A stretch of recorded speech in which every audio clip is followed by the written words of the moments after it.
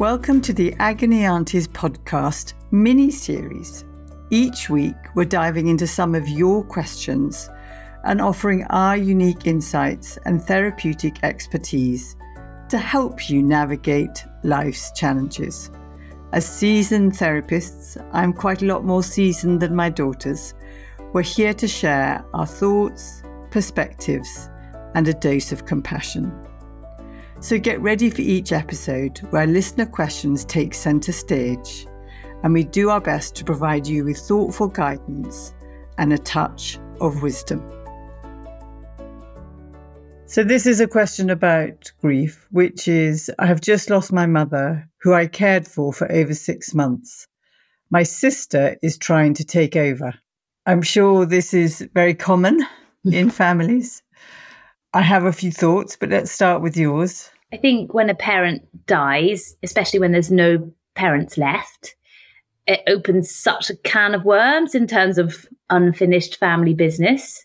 You don't say what your sister is trying to take over. Like, I'm not quite sure exactly what is being taken over. But I imagine that you feel kind of understandable resentment around the fact you carried the burden of caring for your mum, and suddenly she sort of turns up and wants to be involved in whatever way she's trying to be involved. And you're doing that in the context of grieving for your mother. Is there any way that you can separate the two? The task of grieving from kind of the complications in your sibling relationship, like allowing yourself time to grieve, because post-death relationships, I think, are really, really messy. Like, are there things that you can just leave and just focus on the kind of task of grieving? I think often, when parents die, the competition that can happen, that's often really about love, but gets acted out in who gets what's money, who gets what possessions, who's in control, who arranges the funeral, who does the eulogy. They can become incredibly important people because they become representations often in people's feelings and thoughts about how valued they were by that parent, and also how they will be seen by other people as valued by their parents. And it can all get quite tangled up. And as Em said, particularly if there's a complicated sibling history that sort of resurfaces. One of my maybe things I would suggest is there ways that you can connect with your relationship with that parent that's died, with your mother, the ways that you loved them, the way that they loved you, whether that's memories or photos, to feel a bit more secure in the bond that you did have. And that might help to take the volume down on trying to chase each other in terms of who is more this or less that. In charge. Because it's like, if you've got their love inside you and you feel them, then some of that stuff is going to be less reactive, even if it's still difficult. I think that's really good from both of you. I think what often happens is that pre-existing fault lines get played out. And so, the practical idea would be to sit down with every member of the family and have a conversation about, what are the tasks? What do each of us contribute to, and what can we do, and how do we want to remember our mum? And of course, the funeral is one of the last things you do as an act of love for the person that's died, in this case, their mum. But often those practical solutions, you can never get to happen with some siblings, because the last thing they will ever do is sit around a table and be reasonable and talk to each other.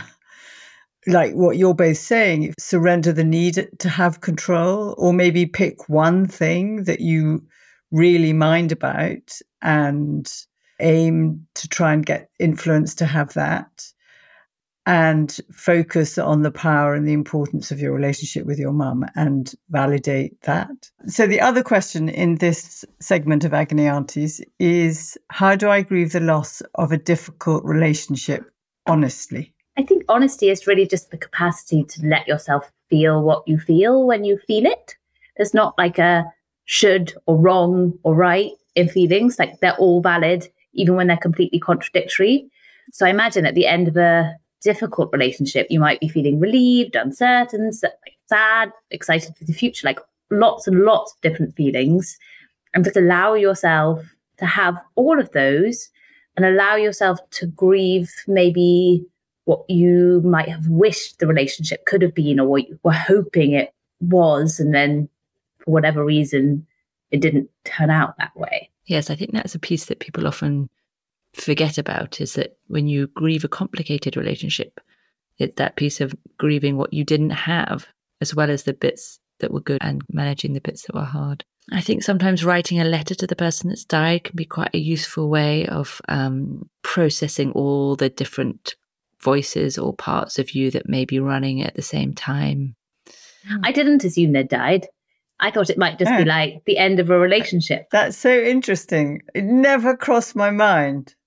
My assumption was that it was like a relationship that couldn't continue for whatever reason. And it is a kind of death, and it's definitely a grief. Yeah.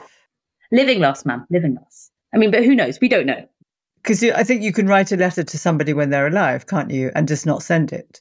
Definitely. You could also do a ritual that marks the end of the relationship, that puts in the good things, puts in the bad things, get some friends to come around with you, kind of light a candle, play some music, things you want to let go of, things you want to hold on to. Things you need to say, things you want to learn. But I think it can be a helpful thing. It's sometimes what's difficult also about the loss of a relationship, whether it's through grief or an ending, is having a way of talking about it to other people. When she said honestly, people have an expectation if a relationship ends that you should be straight up sad or grief. And if there's also relief or there's anger, and you can end up saying things lots of times over and over again that you don't mean and don't feel true. And it can be quite frustrating because it's hard to give the non-societally expected answer for us when we're out in the world.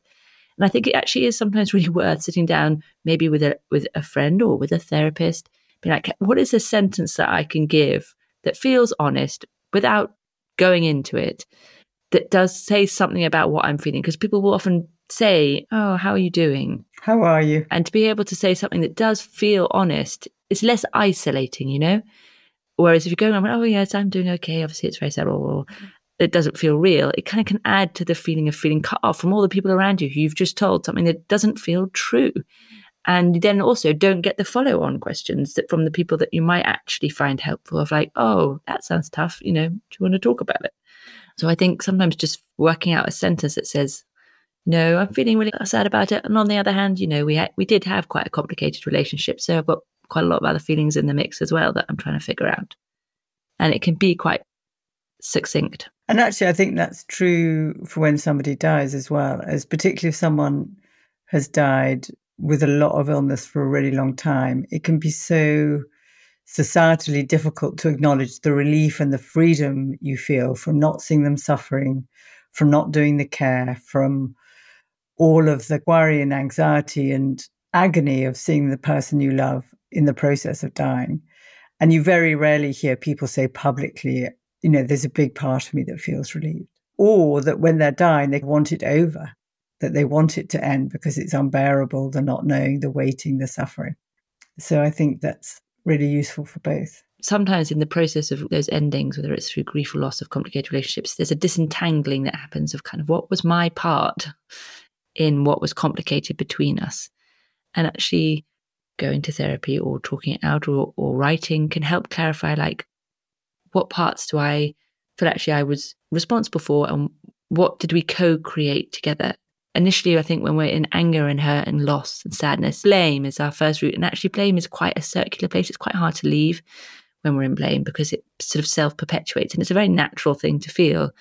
But over time, we are able to get a better internal ending and closure on something if we can parcel out those bits of like, yeah, and I did this and they did that and we co-created this.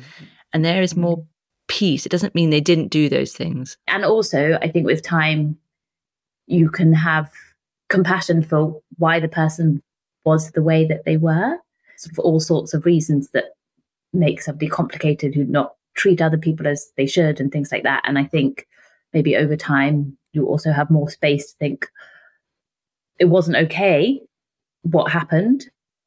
And maybe all of these things contributed to that person being the way that they were. And, most people are doing the best they can, even if their best isn't okay in a relationship sense. Thank you both for your wisdom. And thank you for the people who asked the questions.